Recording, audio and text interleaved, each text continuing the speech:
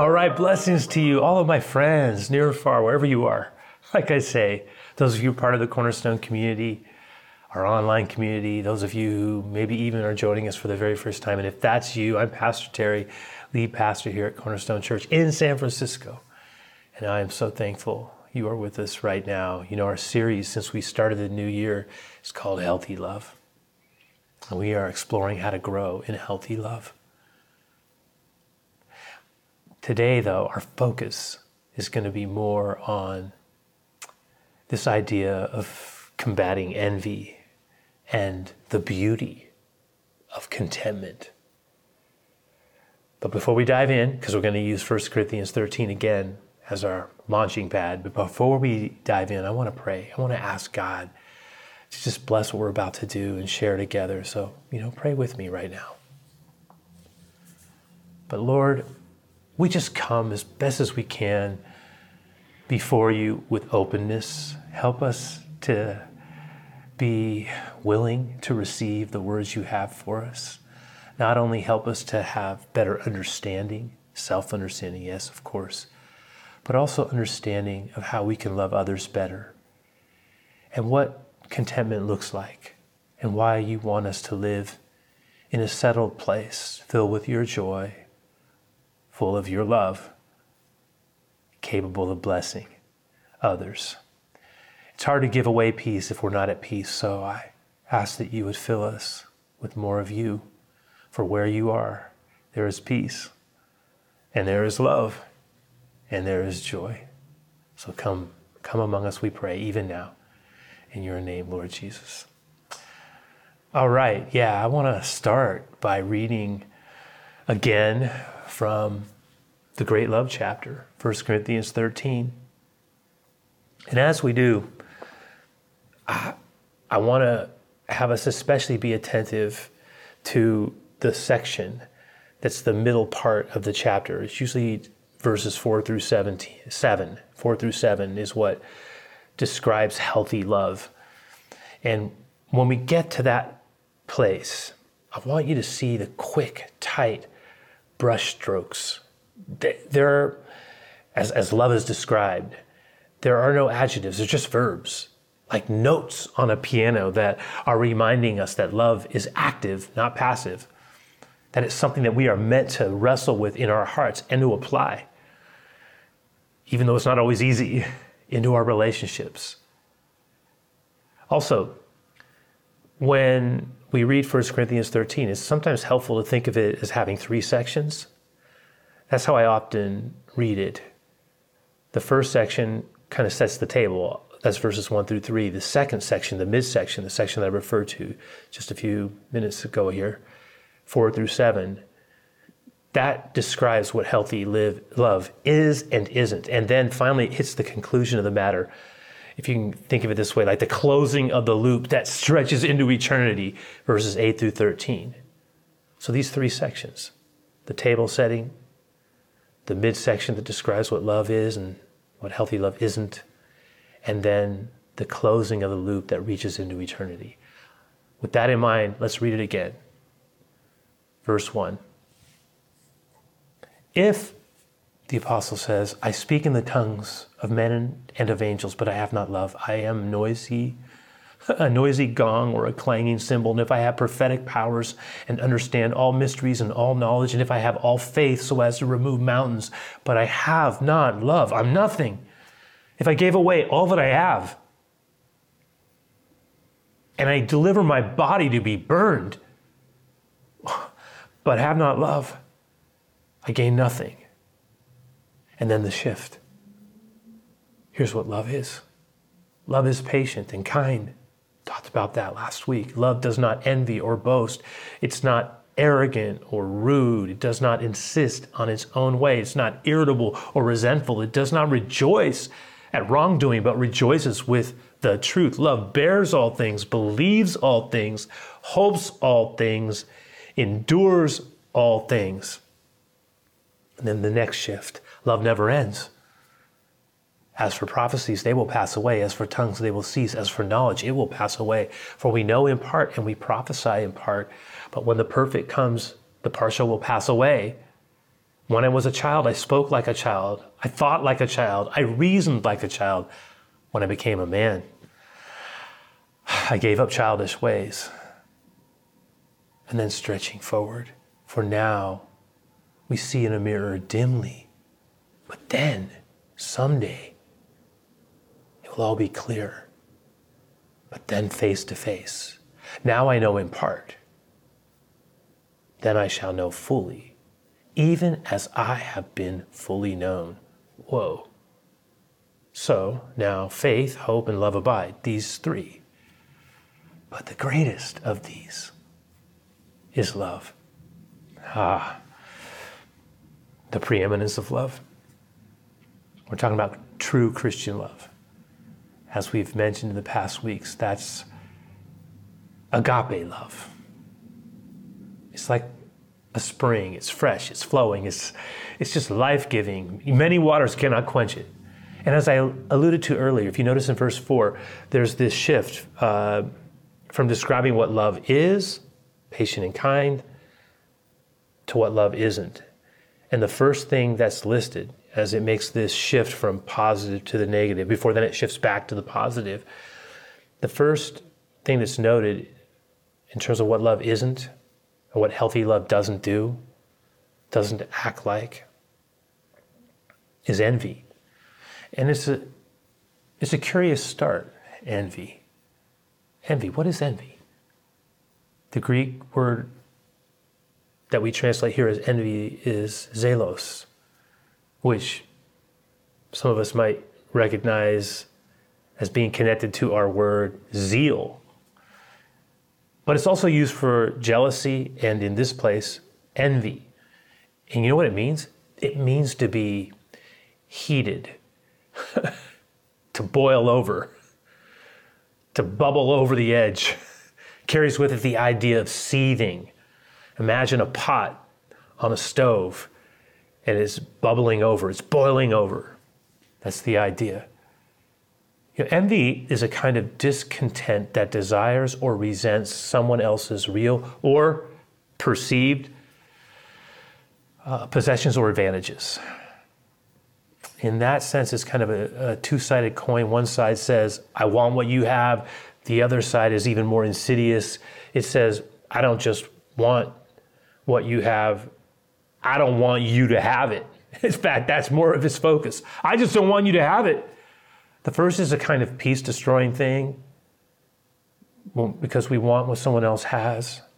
We can't be appreciative, thankful, or grateful for what we have. But the other slips into this kind of mean-spirited, it may not always be articulated, but inside there's a resentment. And that resentment, if it's not addressed properly, it can bubble over into destructive behavior. And I think that's part of what, if you read another book in the New Testament, the book of James in the 3rd chapter, I think it's part of what is being described. I want us to read actually from the NLT verses 13 through 16 and check it out, because it has a fascinating connection that I think explains a lot about what is going on in our culture and society today. See if you can connect with what I'm saying here when we read it through, especially when we get to that 16th verse. James writes, if you are wise and understand God's ways, prove it. He's talking to believers, by living an honorable life, doing good works, with the humility that comes from wisdom from above. But if you are, here it is, if you are bitterly jealous, and there is selfish ambition in your heart, don't cover up the truth with boasting and lying. Jealousy and selfishness, they're not God's kind of wisdom. We would say they're not God's kind of love. He says such things are earthly, unspiritual. Yeah. And they even can be considered demonic. That's where their root comes from. Look at this. For wherever there is jealousy and selfish ambition, there you will find, look at this, disorder and evil of every kind. I can't help but think about so much of what is happening today. And I get the sense that that's a part of what's happening here, is that there's so much of this going around that there's a tremendous amount of disorder and evil of every kind. Envy is very destructive. And it brings out, as the older version of the scripture says, all manner of evil. It's if envy and jealousy are allowed to ferment inside of us, what can be produced is bitterness. By the way, not just to people, but to God. Like we start, why did you bless them, God, and not me? Why do they have that, but I don't? Why did she find someone in her life, but I didn't? Why not me? I love you. I've been faithful to you. Why didn't I get that job? Why did this person that I love get healed? Okay? We can get resentful. Why is my life like this? Why can't it be like hers or his? It's very easy for that to get rooted into us. And then what happens is we start to resent God. It's like, Lord, I thought you said you love me. Some of us may remember the play that was turned into the Academy Award-winning film in way back in 1984. By the way, that was a very special year for me because it was the year that I married Cheryl. And yeah, wow, the world was so much younger back then. Time flies. But yeah, way back in 1984, this was the film that was considered the best film of the year, or at least it won the award for it. It was an amazing, outstanding film. If you've never seen it, check it out. But the reason I'm referring to it right now is because it contains a superb illustration of envy and the damage it can do. It's based on two historical figures, but then it's fictionalized. Antonio Salieri is the court musician to the King of Austria in Vienna. And when he encounters the young musical genius, Amadeus, there it is, Mozart, he is struck, floored, shocked even, by the talents that God has blessed this young genius with. Because Amadeus's music was dazzling, it was complex.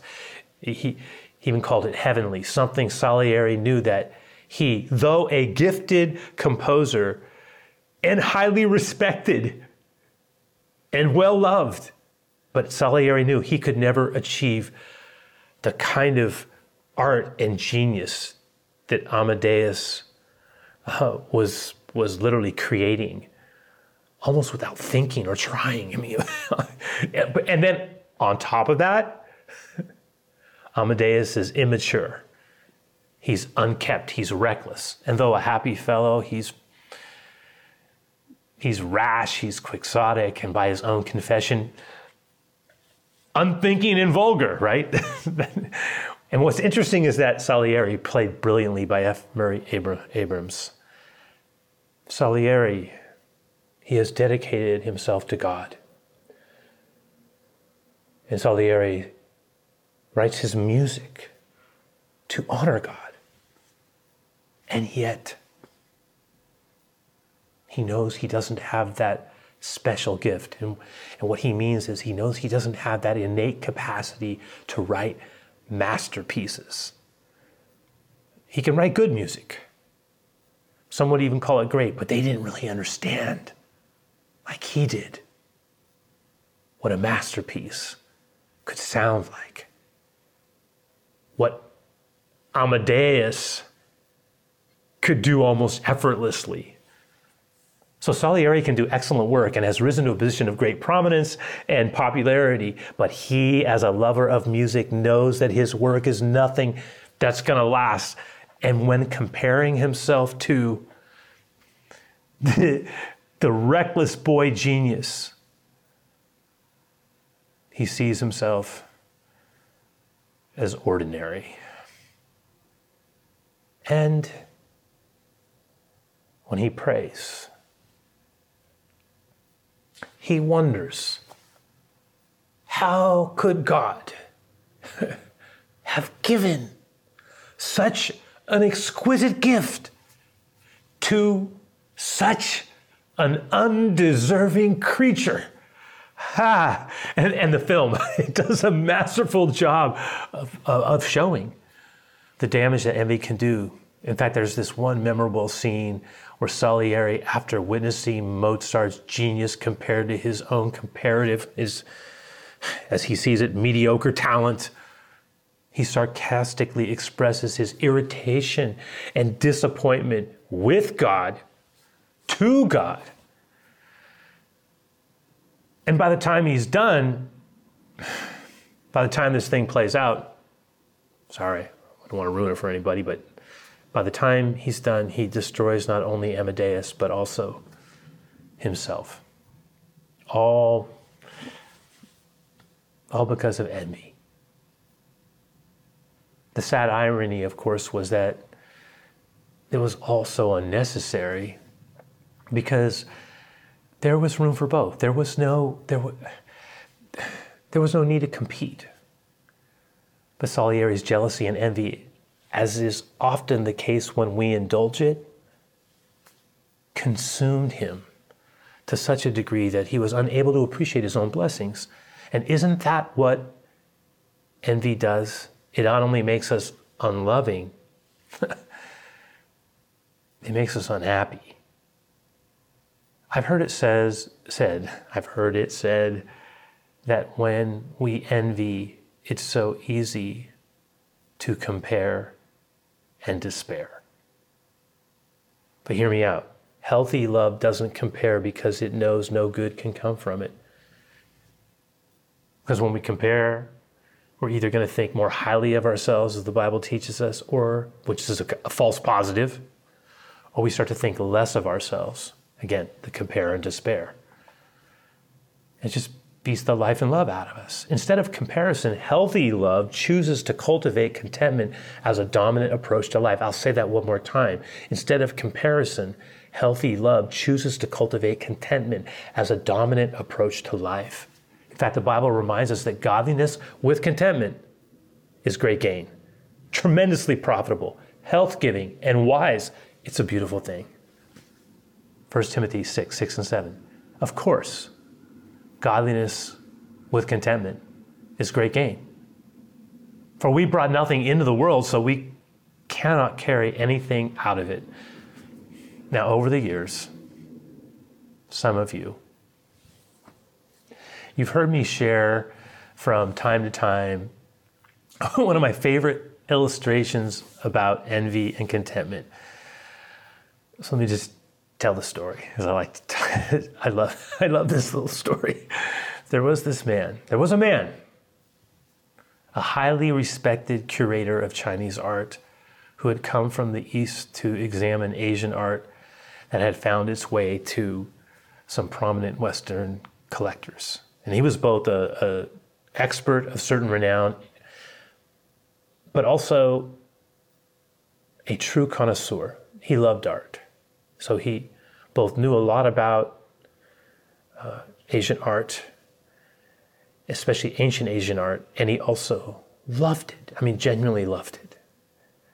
And as the story goes, one day he visits, he was invited to the home of one of the richest art collectors in America to see all the magnificent examples of Chinese art in the collection.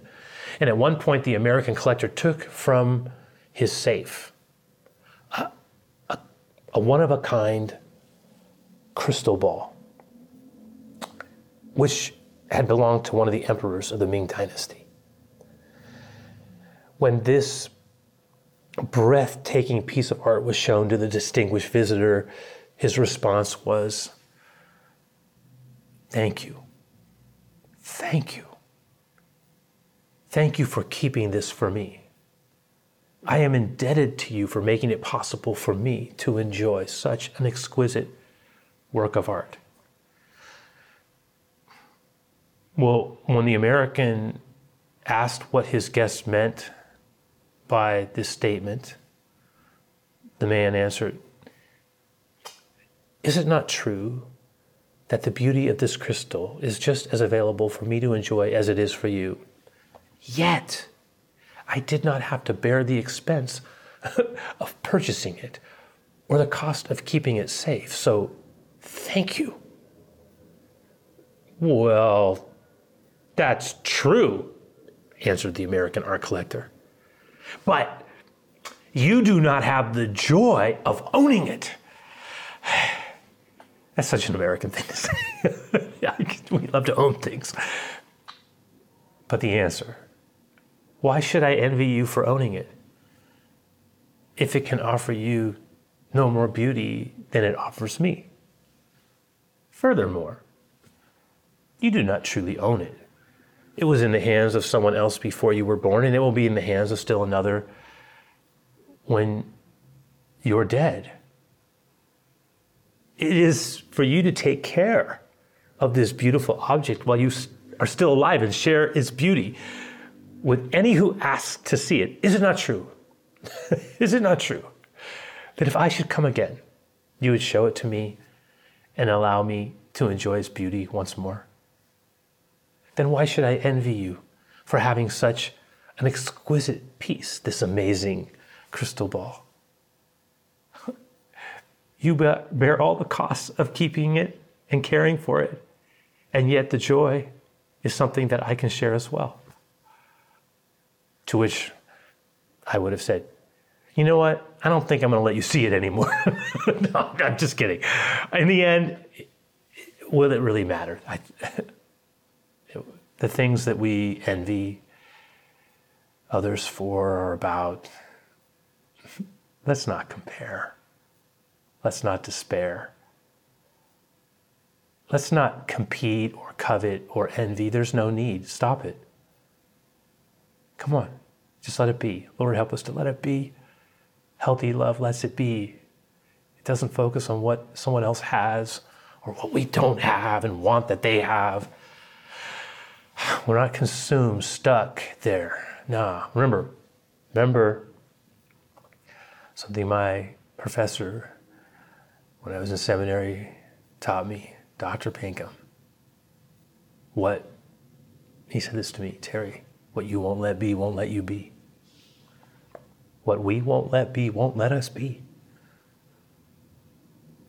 William Arthur Ward said this, blessed is he who has learned to admire, but not envy, to follow, but not imitate, to praise, but not flatter, to lead, but not manipulate.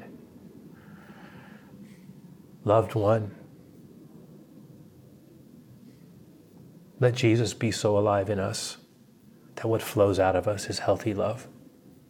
And may that healthy love be the dominant theme of our life. Help us, Lord, not to envy people, not to envy how someone looks,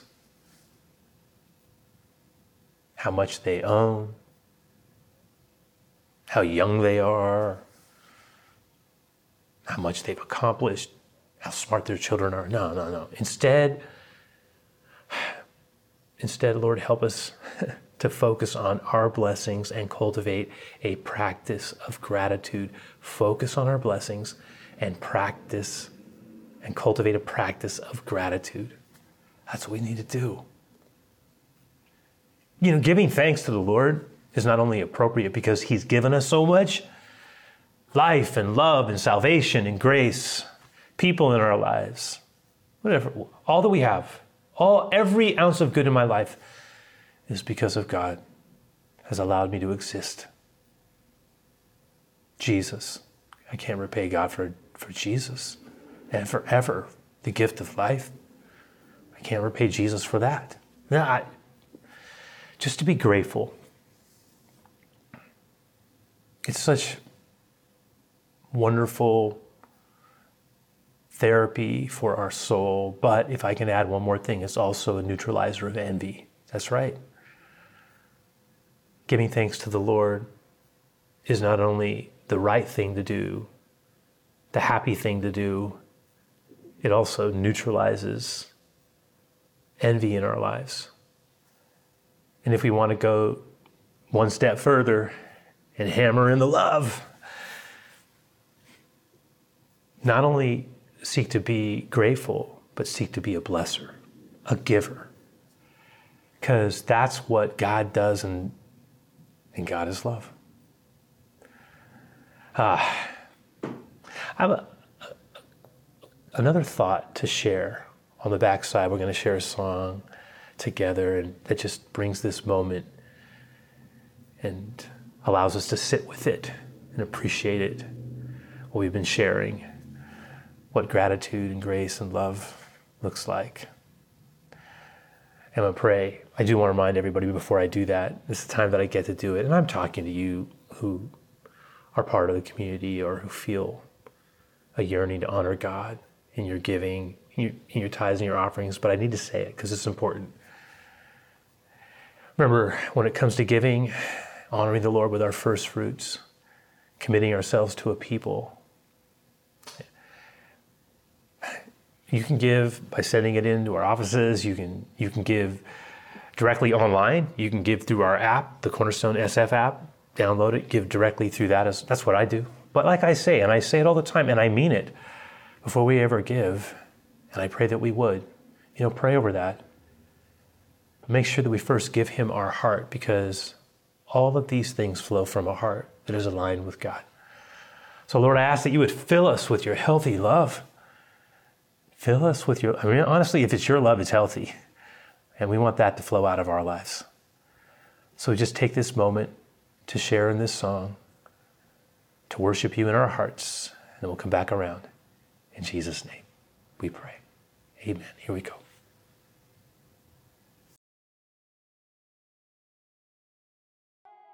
I count my blessings one by one, your goodness in my life. How could I ask for more? In you I'm satisfied. All the mountains that I ascend, they leave me empty time and time again. I fix my eyes on this reward,